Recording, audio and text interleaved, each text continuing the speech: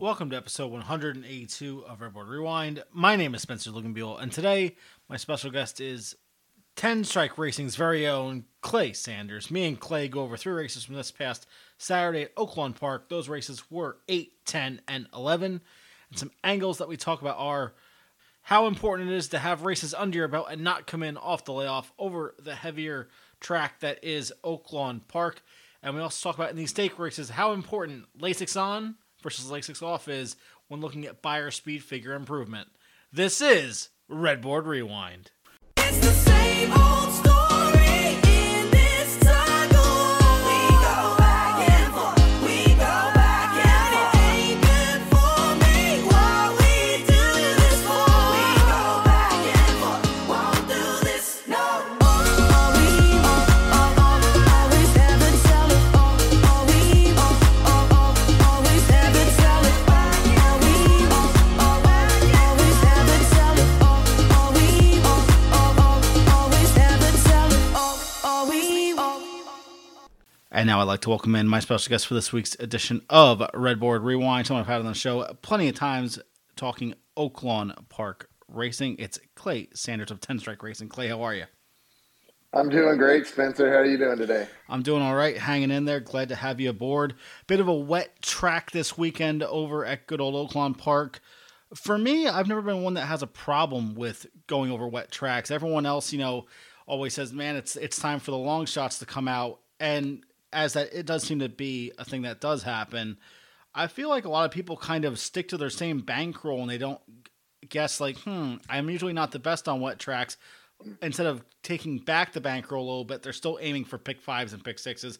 Whereas maybe it's better to just stick with those doubles and pick 3s. That way you're not adding so much bankroll into races you really don't have the best opinion on.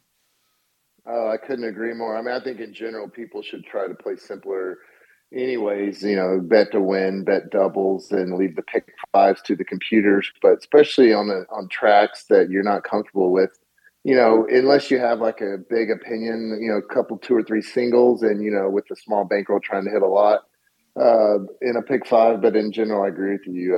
You should just stick to the simpler bets on off track. I think another thing, and this is just something from reading so many handicapping books over my career, something that I don't think a lot of people even seem to think about is a wet track is not a wet track like it would be for, say, Aqueduct, where I like to play a lot, compared to Oaklawn, where you guys are always playing. So when everyone sees, this horse was 3 for 3 on a wet track, unless if it's at like 3 very different tracks, like Gulfstream, Southern California, and Kentucky, I like to see the horse do the wet track races on that track. A lot of people will move up a horse that, even has board hits on a wet track. And yes, like maybe it's a slight move up for me, but because they can handle at least some type of wet in the track. But unless if I see a horse that, on a sloppy day like we have at Oaklawn, unless if I see wins like that happening, it's hard for me to really give that much extra push forward for a horse that isn't already going to be, a low-priced horse due to a nice wet Tomlinson rating, or just the people that think that, that one good race on the wet makes them an easy favorite in this race. Yeah, I think, there's so much to unpack when you think about wet tracks. I actually enjoy betting wet tracks. I think there's a lot of sire power. I mean, you've heard us drone on and on about Munnings and wet tracks. Mm-hmm. And yesterday on Sunday, he had his own straight pick 3 and races 2, 3, and 4 with the winners. But to your point about there are no 2 wet tracks that are the same, and the track on Saturday at Oaklawn played quite a bit differently than Sunday, and it's that whole drying out, how's the track play differently when it's actually taking the moisture versus when it's drying out. Certain paths, you got to be careful at Oaklawn. The inside, while it's raining, is not the place to be because it really pulls up down there. But on Sunday, it wasn't taking rain. It was still sloppy, and the inside was actually where you wanted to be. So you just have to be very mindful, pay attention to your track biases, and you have to watch races and see what's happening. And that's a key, right? You always hear people are like, I just brought a friend on yesterday to an OTB and we were playing Aqueduct, and you see the guys come in there and they have the form open, they're playing 4 different tracks. I can't remember the last time I went to an OTB and saw a guy wants to hit a big pick 3 or a big pick 4 because he just ended up hitting it for like 15,000 that do well playing so many tracks in a day. And obviously everyone can do whatever they want with their money, but like when you really want to try and make money in this game, first of all, the takeout's going to kill you. And second, if you're really focusing on one track, that's where, for me, the most fun in the game happens, because you have those sneaky trainers that, maybe only bring 6 horses to a meet. But because you've done your notes from the last meet, you know that they were 5 for 6 in the money and they were all long shot horses, because no one ever realizes who the connections are. And that's what makes this game fun for me, is finding out, one of my favorite things to do on Formulator is looking at wet track numbers just for every trainer, because there's certain people, Wesley Ward, Linda's another one. If it's a drop around the track, it scratches galore for them, where they might have 7 on the day and now they're down to 1 or even 0. And so knowing what trainers kind of understand their pedigrees, understand, okay, this horse will take to the wet track. It's nice to see that come out into a number that you can then antiquate into a wager. Now, listen, are there certain, people, and obviously with you, being part of with the ownership group, if owners are driving from 6 hours away, it's going to be hard to tell them, hey, we're going to scratch the horse because of the wet track. Because 9 times out of 10, they just want to see the horse run, whether it's, obviously a win is exactly what everyone wants. But if the horse runs 7, it's still that, when a horse has been, sitting on the bench for 3 months, it's nice to see the horse run every once in a while. Yeah, and it depends, do owners, how much do they care and how much do they understand some of that too? And it can also depend on the trainer, how much control he has. Does he care more about his win percentage or keeping his owners happy? And the further along a trainer is in his career, the more he's more about, managing his stable, not worrying about what the owners think. So there's a lot there. And, you're right, playing too many tracks. I mean, a lot of it is, are you in it to try to make money, or are you trying it for entertainment? And, you see those guys at the OTB, they're playing 5 or 6 different tracks and betting 40 different races. You're right, they're going to get chewed up, but they're there for entertainment. So I hate to poo-poo on it, but, if you're really trying to be serious about it, you have to focus on one circuit, one track, and maybe spot play if there's some courses that or you're following that are running other tracks, but you can't play all the tracks on a Sunday. It's just too hard to do. One thing for me, and you can answer this if you want to or not, but I've always wondered that when it comes to trainers, because you would imagine it's your day job. You want to have the highest winning percentage you want. But at the end of the day as well, you do hear from certain trainers when they bring up winning percentages in interviews, or just overall, that they run the horses where they think that they're going to be the best, chance to win. And if they don't win, so be it. But you always see these certain trainers, that are just 12% year in, year out. And you wonder if they were just a little bit more careful with the horses and could get up to 16, 17%. Would it really matter that much when we compare to the super trainers now that, I forgot what it was. It was the stat for Cox, Baffert, and Pletcher. I think they have 32% of the Triple Crown nominations, which is just absolutely bananas when you think about it.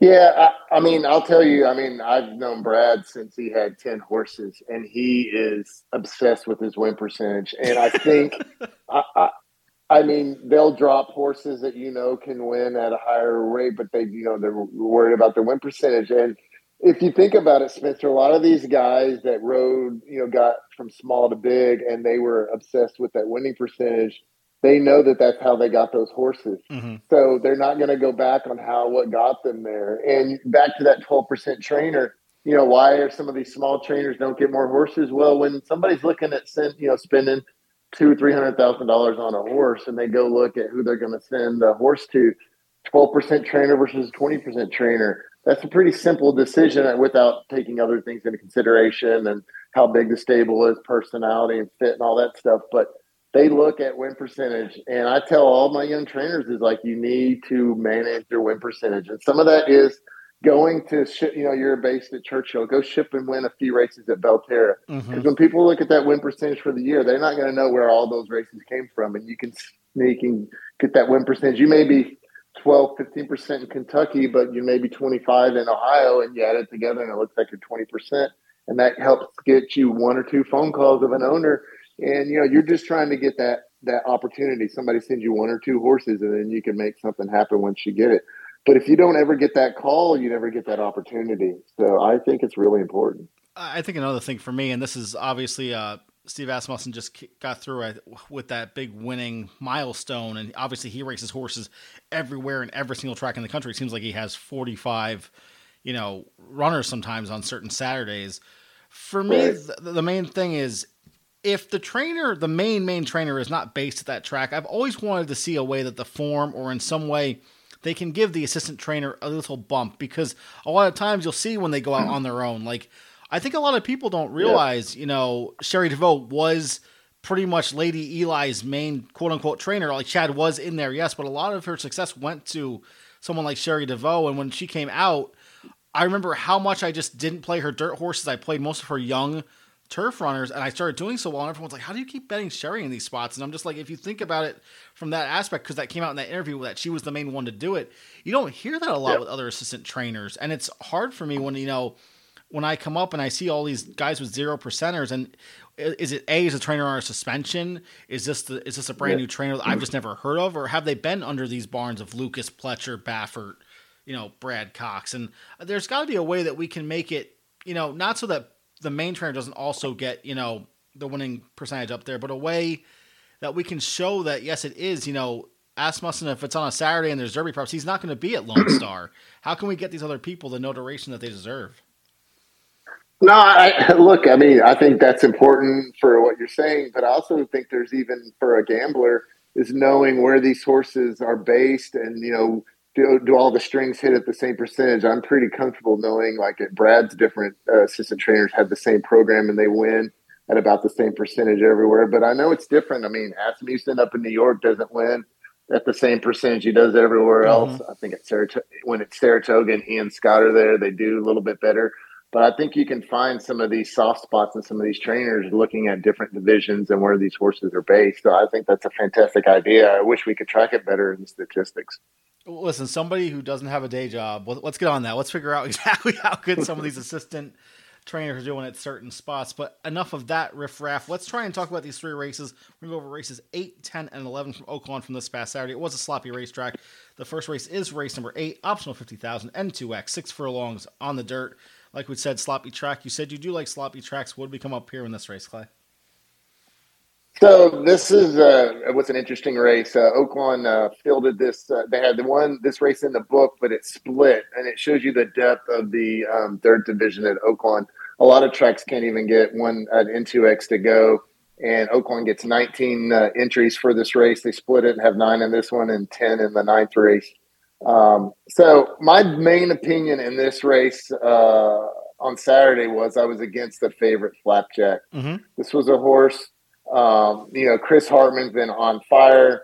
He claims this horse off Villafranco and he wins next time out. He claims for 30 and then he wins a starter. But there's a major difference between a starter and a N2X at Oaklawn. And even digging a little bit, under the hood on this horse Flapjack, he got away with a really slow pace and went 46 and 2 for the half. Got a big number and held on, but he just laid over that field. No one went with him. So he was a horse I definitely wanted to play against. He did have, 2 back-to-back wins in the slop, which does count for something, but they were against much easier competition. So I was not a fan of that horse. I thought the 2 horse was a little interesting, had some success on the wet, no shirt, no shoes, and had some late pace in a race I thought may have a little bit of pace going on here. I thought the one was going to go, and I thought 5 Improbable Journey were going to duel early. That was another reason I was against the 1 because I thought the 5 was going to keep him company. At my first pass through, and we've talked before last time I was on about the morning line maker being so awful at Oaklawn, and it really can mess with your mind when you're going through. Because if you look at number 5 Improbable Journey, and you just by habit, you go, oh, this horse is 12-1, man. I'd love to bet this horse at 12-1. So I kept coming back. I was like, man, I like this horse at 12-1. Might get the outside stalking trip. But, of course, on the day, this horse is 4-1. And, any value you were thinking there, is long gone. But I thought, that horse was getting overbet. This horse had run 84, 83, 80, 88, was going to have company up front. So I kind of, was not a fan of that horse at the price. The 6 in my first go through Spankster for D. Wayne Lucas. This horse he'd gotten this horse from Willis Horton from Dallas Stewart, trainer change, same owner. This horse really responded getting into Willis or into D. Wayne's barn. I mean, I know you're into old school handicapping the Beyer par for the race in 91. This horse ran 91, 94's last 2. So, that definitely caught my attention. I wasn't really a fan at 5-2, but, on the day, this horse is 5-1, getting some value. The one thing that gave me a little pause on the 6th was his last two mud races or slop races were not as good. He went 94, 91, but then two slop races at 83, 81. So that gave me a little bit of pause. I think if I wouldn't have had those two, it wouldn't have had those two bad races, I would have been all over Spankster at 5-1. But those races gave me a little bit of reason to be concerned. The eight Albizu was probably the one I landed on just for lack of not liking the other horses. Wasn't crazy about the 3-1, but Robert Tuna Diodore has been on a roll. This race, horse two back on a muddy track, ran a 90, looked really impressive in his N2X, and I just thought that horse was the horse to land on here. And this is so funny because I also had, when I was going through the first run through, I was like, man, Spankster, 5-2, such a short price. And you looked at 94 and the 91, and you didn't like the two wet track races. And to me, I kind of thought the wet track races fit in with everyone else here. So when I see the price go up, to me, that's more, I'm ready to give a shot to, okay, ran two lower wet track races, but the wet track races fit with everyone else here. Now we have 91 and 94. Is he just the better dirt horse? I mean, the numbers would say so, but also is maybe the form also improving and just missed at a level, that $100,000 allowance last, and he pretty much had the same exact price of 7-2. I was pretty much all in on that horse until I just looked back at No Shirt, No Shoes, and the price on this one at 22-1, I could not let go of. If he's going to have the same type of numbers, and yes, he did have a 76-3 back in the mud, but I just thought these last two races at these optional 62 and optional 75s, listen, he had an 82 all the way back in April 16th at Oaklawn on the slop in that optional 100, and it just missed by less than 2 lengths. I'm not saying the form is still there, but the fact that he ran on the board two back at 21-1, this horse has just been forgotten about every single race. 4 of his 5 wins have come at the 6 furlong distance, and listen, he's got 2 wins at Oaklawn, so distance, all of the rest of the stuff kind of fits in. At 22-1, I kind of snuck this one in across the board, win, place, and show. But Spankster at that type of price, too, was one that I probably should have added or at least played exactas with. I agree. Your comments about those two, he didn't run as well. I probably put too much stock that the numbers went backwards, but you're right. We're still fit in. Improbable Journey was 84, 83 on a dry track and was 4-1. Why was this horse 5-1 with similar in the mud and 2 dominant dirt numbers? I agree. With that, it's me on No Shirt and No Shoes. It's Albizu for Clay. Let's see who gets it done in this optional claimer right now. Albizu, Improbable Journey, Spankster, Fitzpatrick all break well. Flapjack away next, and the early trailer is No Shirt, No Shoes, and Improbable Journey is quick up the backstretch. Improbable Journey, a length and a half in front of Fitzpatrick. Now Flapjack moves through inside of Spankster and takes over third. Mucho is fifth with about 4 lengths to make up. Albizu broke very well, but now he's second to last alongside No Shirt, No Shoes. Improbable Journey, and now Fitzpatrick on the move. And here's the veteran Hall of Famer John Velasquez and Fitzpatrick to challenge Improbable Journey. These two have sprinted 3 lengths clear of Flapjack. Then comes Mucho, Spankster, and No Shirt, No Shoes. The trailer is Albizu, and the leader is Improbable Journey. Fitzpatrick with every chance outside of him. These two head off the top of the turn, and Fitzpatrick has taken over the lead. Spankster catches the eye, back of the pack, and here comes Spankster, and he means business. Fitzpatrick has the lead. Spankster alongside. No Shirt, No Shoes up the rail, and Spankster has now taken over the lead. No Shirt, No Shoes. A late run from Albizu. Spankster, No Shirt, No Shoes, Albizu. Spankster in front. And it's Spankster who gets it done, paying $11.40 with the buyer figure coming back in 89. Listen, sometimes you just overthink yourself. No Shirt, No Shoes runs second for me with an 87. So, I still end up making money there with the $14.60 place and $6.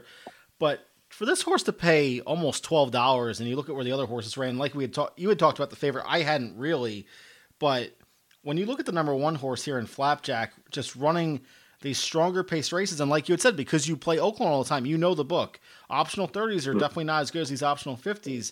And not only that, he put the horse in for a place where it can't get claimed out of, which is usually a strong move, and the horse went backwards, buyer figure-wise, with a slow-paced race. Everything there if you've ever seen a fake win and then a jump in class Yep. next time out, this is the just predecessor of don't play these horses. You know, you can go to the wedding, don't go to the funeral. No, that's 100% true. And this horse was not going to get a slow pace today, Mhm. on Saturday. I mean, that was guaranteed to happen at this higher class level. And, you know, people are betting Hartman almost anything he runs out there, especially if they, you know, have been winning. I mean, this was just a classic horse to bet against. And, you know, I was right on Spankster did go backwards in his buyer on the wet track, but it was still good enough to beat these. And I feel as well, and you said did go backwards, and it did, but still, it's technically the best wet number he's ran out of the last 5 races. Yeah. And when Yeah. people are so just, and listen, I get stuck in it too. They're so focused on one number when it comes to buyers. It matters on how they ran them. Just because the horse ran slower wet track figures, it means one of two things. This doesn't automatically mean that the horse is better on dry dirt, but maybe now the form is improving. Now maybe those wet track numbers can be elevated a bit, and this one elevated up to an 89. Listen, got the job done. Abizu at, you know, a little less than 3-1 runs an 86. I mean, you see pretty much every horse in this race is running those 80 figures. I have my buyer par as 91, so a mid 80 around there gets it done. That's the top 3 horses in there. So this was a very competitive race. When you look at, you know, who didn't really run, Improbable Journey didn't run that well. Flapjack obviously did not run all that well on that wet track. But overall, when you're looking at these types of races, and like you said, these races split, they're very competitive, even though they're splitting in half. Right. And that's what's so great about Oaklawn is, you know, if you like betting dirt races, you're getting all of, you know, all these different conditions to go, and you get to watch these horses progress. It's a fun meet to watch. Let's move on to the next race number 10, the Grade 3 Honeybee, 1 1/16 miles on the dirt. We have horses stretching out here. We have pretty much everything under the sun. I thought a couple interesting horses in here. I thought Grand Love with Rosario and Asmussen. I just wondered, you know, when you look, the best figure is an 84, and that was first time out against maidens. Now we go 2 straight stake races, slowly improving back to the 84, but maybe this one's more of it's hard to say he's more of a sprinter than a router because of Gun Runner, you know, obviously being there on the top. But Candy Ride kind of gets him to go all different routes of ground. I thought Wet Paint with Pratt and Brad, obviously. This is one that I was more interested in because we see sloppy wet track win. Wasn't the highest figure, but we see improvement. That optional 50 was a nice solid second, and then gets that nice win. Closing more with a slow-paced figure, so that figure might even be even better than a 77, and a big bullet there as well. Last one I thought was interesting was the in-form Defining Purpose, the number 8 there for Cabrera and Ken McPeak. Had that nice win 2 back in the year's end at Oaklawn, then gets on that wet fast surface in the Martha Washington at even money, and just runs a solid third behind Taxton Wet Paint, but that should improve Wet Paint for me. I think I pretty much went on top here with Wet Paint, Grand Love, followed by Defining Purpose. So it's interesting on Grand Love. I had a different opinion. I was against this horse. First off, I hate betting layoff horses at Oaklawn. Okay. I just think you need to have a fit horse. Now, you do notice this horse was training at the fairgrounds. If this horse had been training at Oaklawn, I'd be even more against it. But I do not like horses coming off a layoff at Oaklawn. I think you need a fit horse the way the track is. On this other thing about this horse, like you said, the horse was better sprinting. And then, you know, Asmussen thought enough to stretch this horse out. They really thought this horse was special. I mean, they run in the Breeders' Cup, even though ran a poor race in the Pocahontas. I just thought that, you know, gun runners can't stretch, but this is out of a Grand Slam mare. There's at least enough evidence on the paper at a probably short price with Rosario and Asmussen that I would be against this horse needing a race. Also thinking that I thought the pace might be a little hot in this race. I thought the one wanted to go. That 20-1 on Effortlessly Elegant for Norm. Norm has been on fire at Oaklawn. I was a little bit interested in this horse. You know, they paid $475,000 for it, but you know, when this horse is at 5-1, it definitely cooled down there. That's an aggressive move, taking a horse from 6 furlongs, stretching out to a mile 16 in a Grade 3. In general, handicappers should fade horses that are going from a maiden to a Grade 3 sprint to a route. That's just not a recipe for long-term success. I didn't think the 2, a lot of people were fans of this 2 for Mike Maker Towhead. The one thing I'll point out on this horse had been running pretty consistently. This is, you know, a horse that's run 8 times, so had a lot of form. All the races till the last race were in the 50s and 60s. had pretty much shown what it is. And then all of a sudden you get this 82 and people are like, oh, this horse woke up. But this was at least the third dirt route for this horse. But what woke it up was Lasix last time. Was not going to get the Lasix today. I like to fade horses like that. The horse that kind of gave me an interest at a long price was number 5 Condensation. This is Chris Hartman, who I said earlier has been on fire. This horse is ignored on the board, 21-1. Her last race was on a sloppy, wet track, and she improved from a 55 to a 77. It was her first route. Was it the distance or was it the slop? But she was getting both today, so I liked her. But getting to wet paint, this horse, at 8-5, she didn't lay over this. She was getting the Brad Pratt money, but like you said, handled her first really dirt route. State competition really well last time in the slop. I know they thought a lot of McPeak's horse, the Defining Purpose. She was even money last time, and wet paint goes by her like she was tied to the pole. That bullet work, like you're talking about, getting Brad and Pratt here. That was just the horse that made a lot of sense. This horse had one, I think, is like a major Oaks contender, but she just made a lot of sense compared to the rest of these. So I was mainly about wet paint with a little condensation. We're going wet track, wet paint, condensation for Clay. I was pretty much wet paint, but also a little bit of Grand Love in there mixed in. Let's see who gets it done here in the Honeybee right now. Condensation broke very well. Effortlessly Elegant broke poorly. Grand Love and Condensation with Taxed in the center. Do you want to dance and Towhead with Olivia Twist. Effortlessly Elegant after that bad start is now midfield from Defining Purpose. Next it's Boss Lady Bailey and Gambling Girl. Wet Paint is second to last early. The trailer is Take Charge Brianna.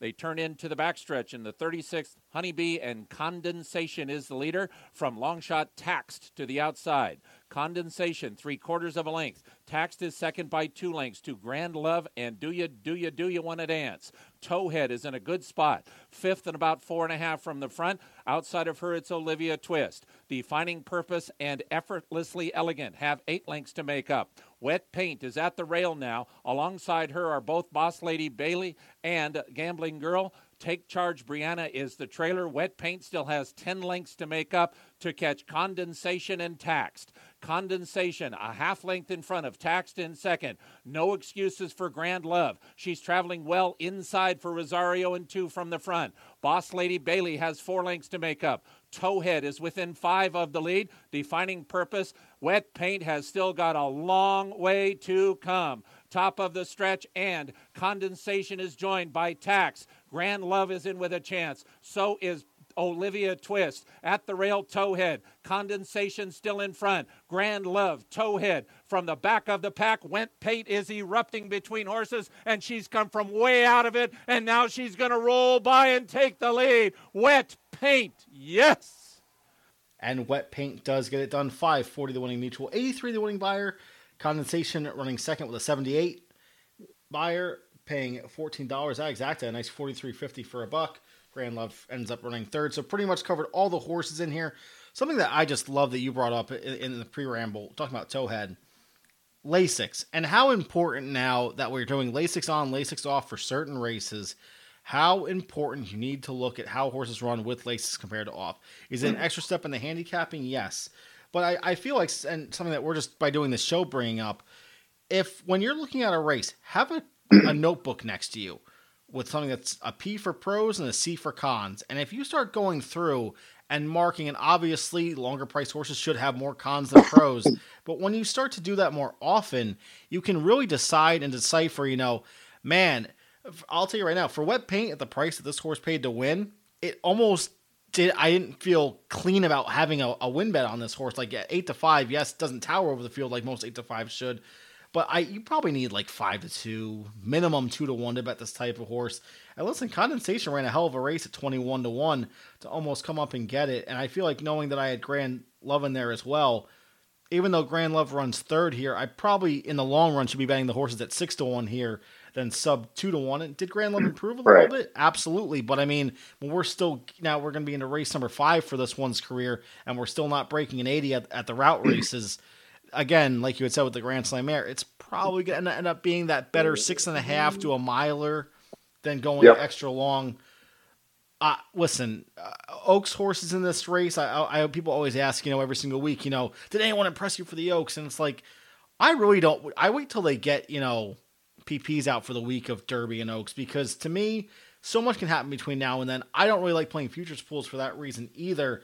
83 got the job done here, but when you look at what's behind in a horse like Condensation, she probably beat a horse that's best track or best surface is probably on the wet, and 78 to an 83 barely won. Nothing else in here really surprised me. Towhead, like you had said, that Lasix. Bet this one next time he goes on Lasix. Don't bet this one without Lasix, and I'll bet you'll find a decent price there, between the 5 and 10 to 1 line. I couldn't agree more. And I'd like to call your listeners' attention to a tweet that David Aragona put out either last week or the week before. He did some analysis on trainers going on and off Lasix, and it was pretty eye-opening. It's not the same numbers across the board.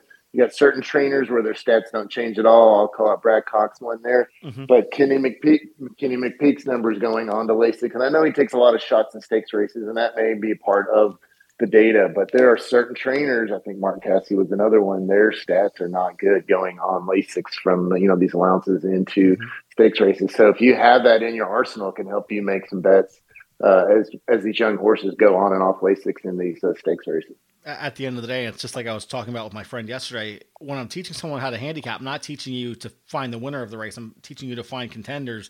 And then over the thousands and hundreds of thousands of races that you handicap, now you have to try to figure out how to put the horses either A, in the best order for your exotics, or crossing out enough that you can make those profitable tickets, whether it's doubles all the way up to pick sixes.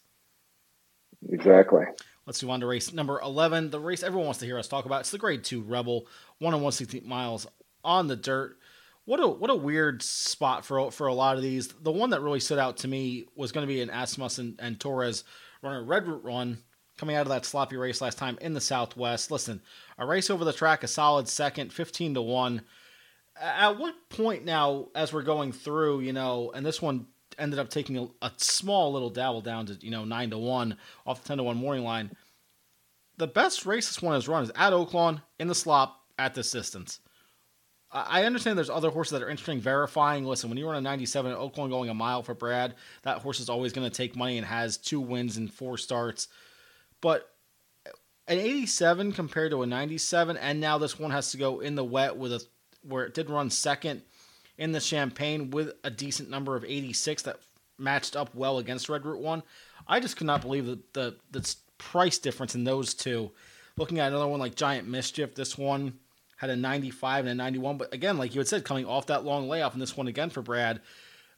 For Brad specifically, when I notice he puts in a couple horses in each race, that for me tells me that he is kind of firing with a bunch of different ones and doesn't have one per se that he likes above the rest. I don't know if you agree with that.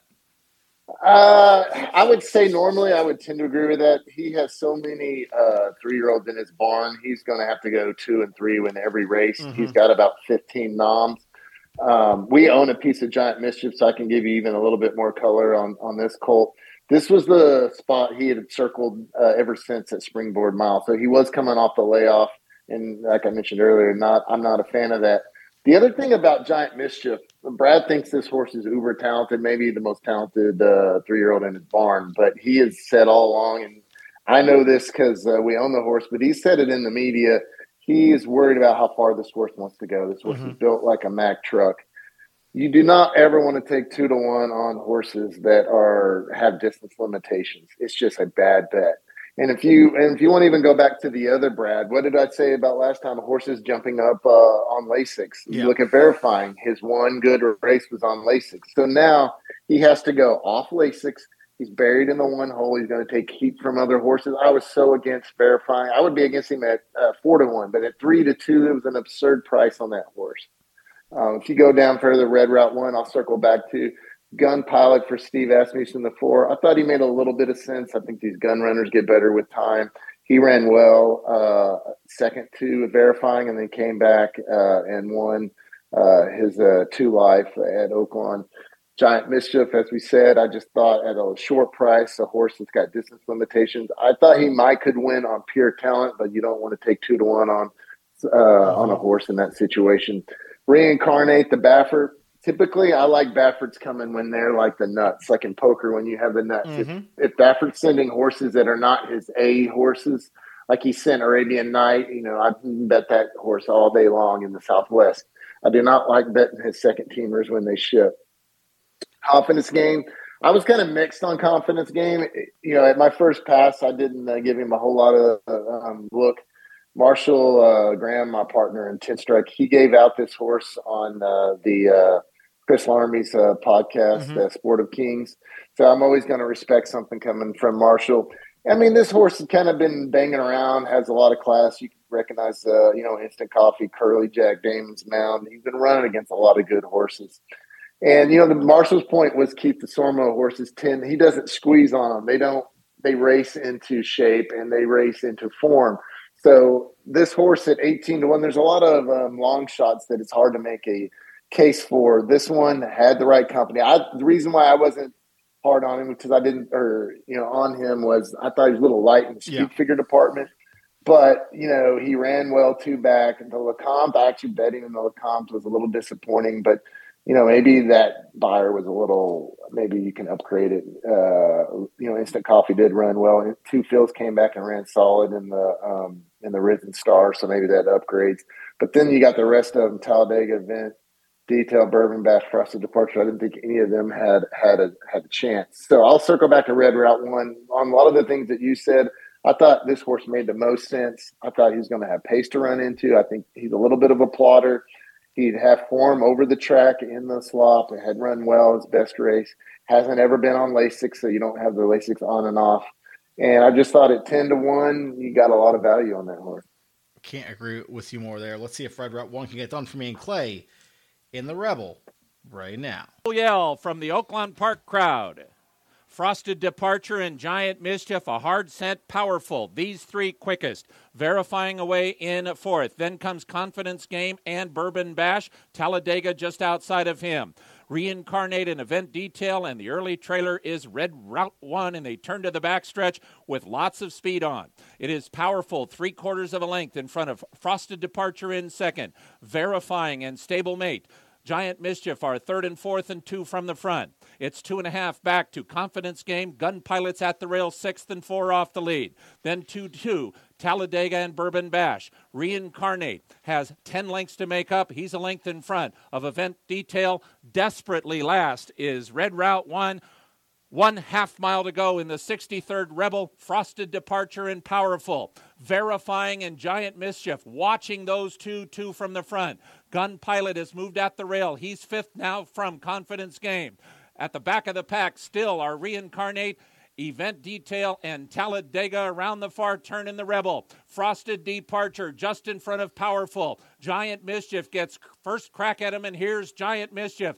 Confidence Game is 3 deep. 2 back to Gun Pilot. Talladega is next. Reincarnate still has a long way to come, and Giant Mischief off the top of the turn is joined by long shot Confidence Game, and Confidence Game is now 1.5 lengths in front. Reincarnate is trying to split horses to the outside, and Red Route 1 from the back of the pack. It is Confidence Game. Red Route 1 moves into 2nd. Confidence Game, Red Route 1, Confidence Game. Red Route 1 running 2nd to a game. Confidence Game going off at 18-1. 39, the winning mutual. 94, the winning buyer. Red Route 1 running a 92. Reincarnate with the 90. And like we had said, Verifying runs right back into that weird spot like you had talked about where we go pretty much into, right in those mid-80s, right where this one runs off of Lasix. And at this point, if we haven't made it enough of a thing for beginners and even for the intermediate players, Lasix on and off in these stake races matters. It's almost to the point where it matters almost as like a 4th pillar of racing now, where medication usually becomes that secondary idea. But in class and speed figures, like when your speed figure is bumping 15, 20 points on and off medication, you have to be aware of it, and it will help you further on. And it's not like we're talking about throwing out 18 to 20-1 shots because they're off places. We're talking about throwing off 4-1 and under, 5-2 and under horses here that just don't run well. And listen, Red Route 1 ran his heart out there, and like you had said, had the race over the track and also over the surface. And I looked back at Confidence Game and I saw this. First of all, this horse was a $75,000 sire fee and they only paid $25,000. This horse should not have $200,000 in earnings already. Now, plus has the Rebel win aboard. But something like you had said, again, if you study these trainers and understand that a trainer like DeSormo likes to race them into shape, and listen, that it matters more for me than for the Beyer speed figures. And like you said, when they come up a little bit south like that and just not as high as you need them to be, this one is probably going to always be out of my realm of finding on the card. I don't even know if an 85 gets me there, but really, really nice training job here. Gets the job done in the Rebel. And, now they have decisions to make. And obviously, Rebel's still a 100-point race, Clay. So it's a 50-point race. So they're looking at both the Louisiana Derby and the Arkansas Derby. But, this horse you're going to have, before I bet him in the Kentucky Derby, you want to see how this horse does on a fast track. If he can back up that number on a fast track, then you can have a little more confidence in that horse going into the Kentucky Derby. But I still be a little skeptical until I see him back up that number. I will say this as well for Red Route 1. This is one that now, you could have bet it 15-1 on slop and now 9-1 on slop. Be careful when this one comes back on the dry track, because now we have the opposite effect of, we have two sharp numbers on dry. Is the form improving? I'm probably not taking this horse at under 4-1. I need something, more middle of the road. And when you see two good races like this, you know that this one's going to be heavily bet, having board hits like this. So always be careful. We talk about that so much. Be careful when they go off of the wet track, going back to the dry track as well. Right, and I'd also draw your attention on Red Route 1. He is so pace dependent. So I think they're targeting the Louisiana Derby to get more distance, which is the classic what people think that closers need more distance. I would pay attention to see who's in that race as far as pace setup. You do the last race, the Risen Star collapsed. If you get a lot of those same characters in there that are going to set it up again.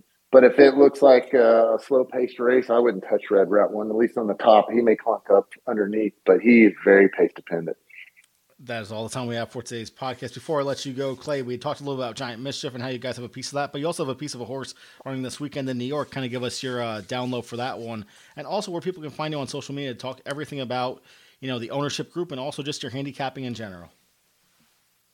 So we have Iron Clover in the Gotham. He's trained by Brad Cox.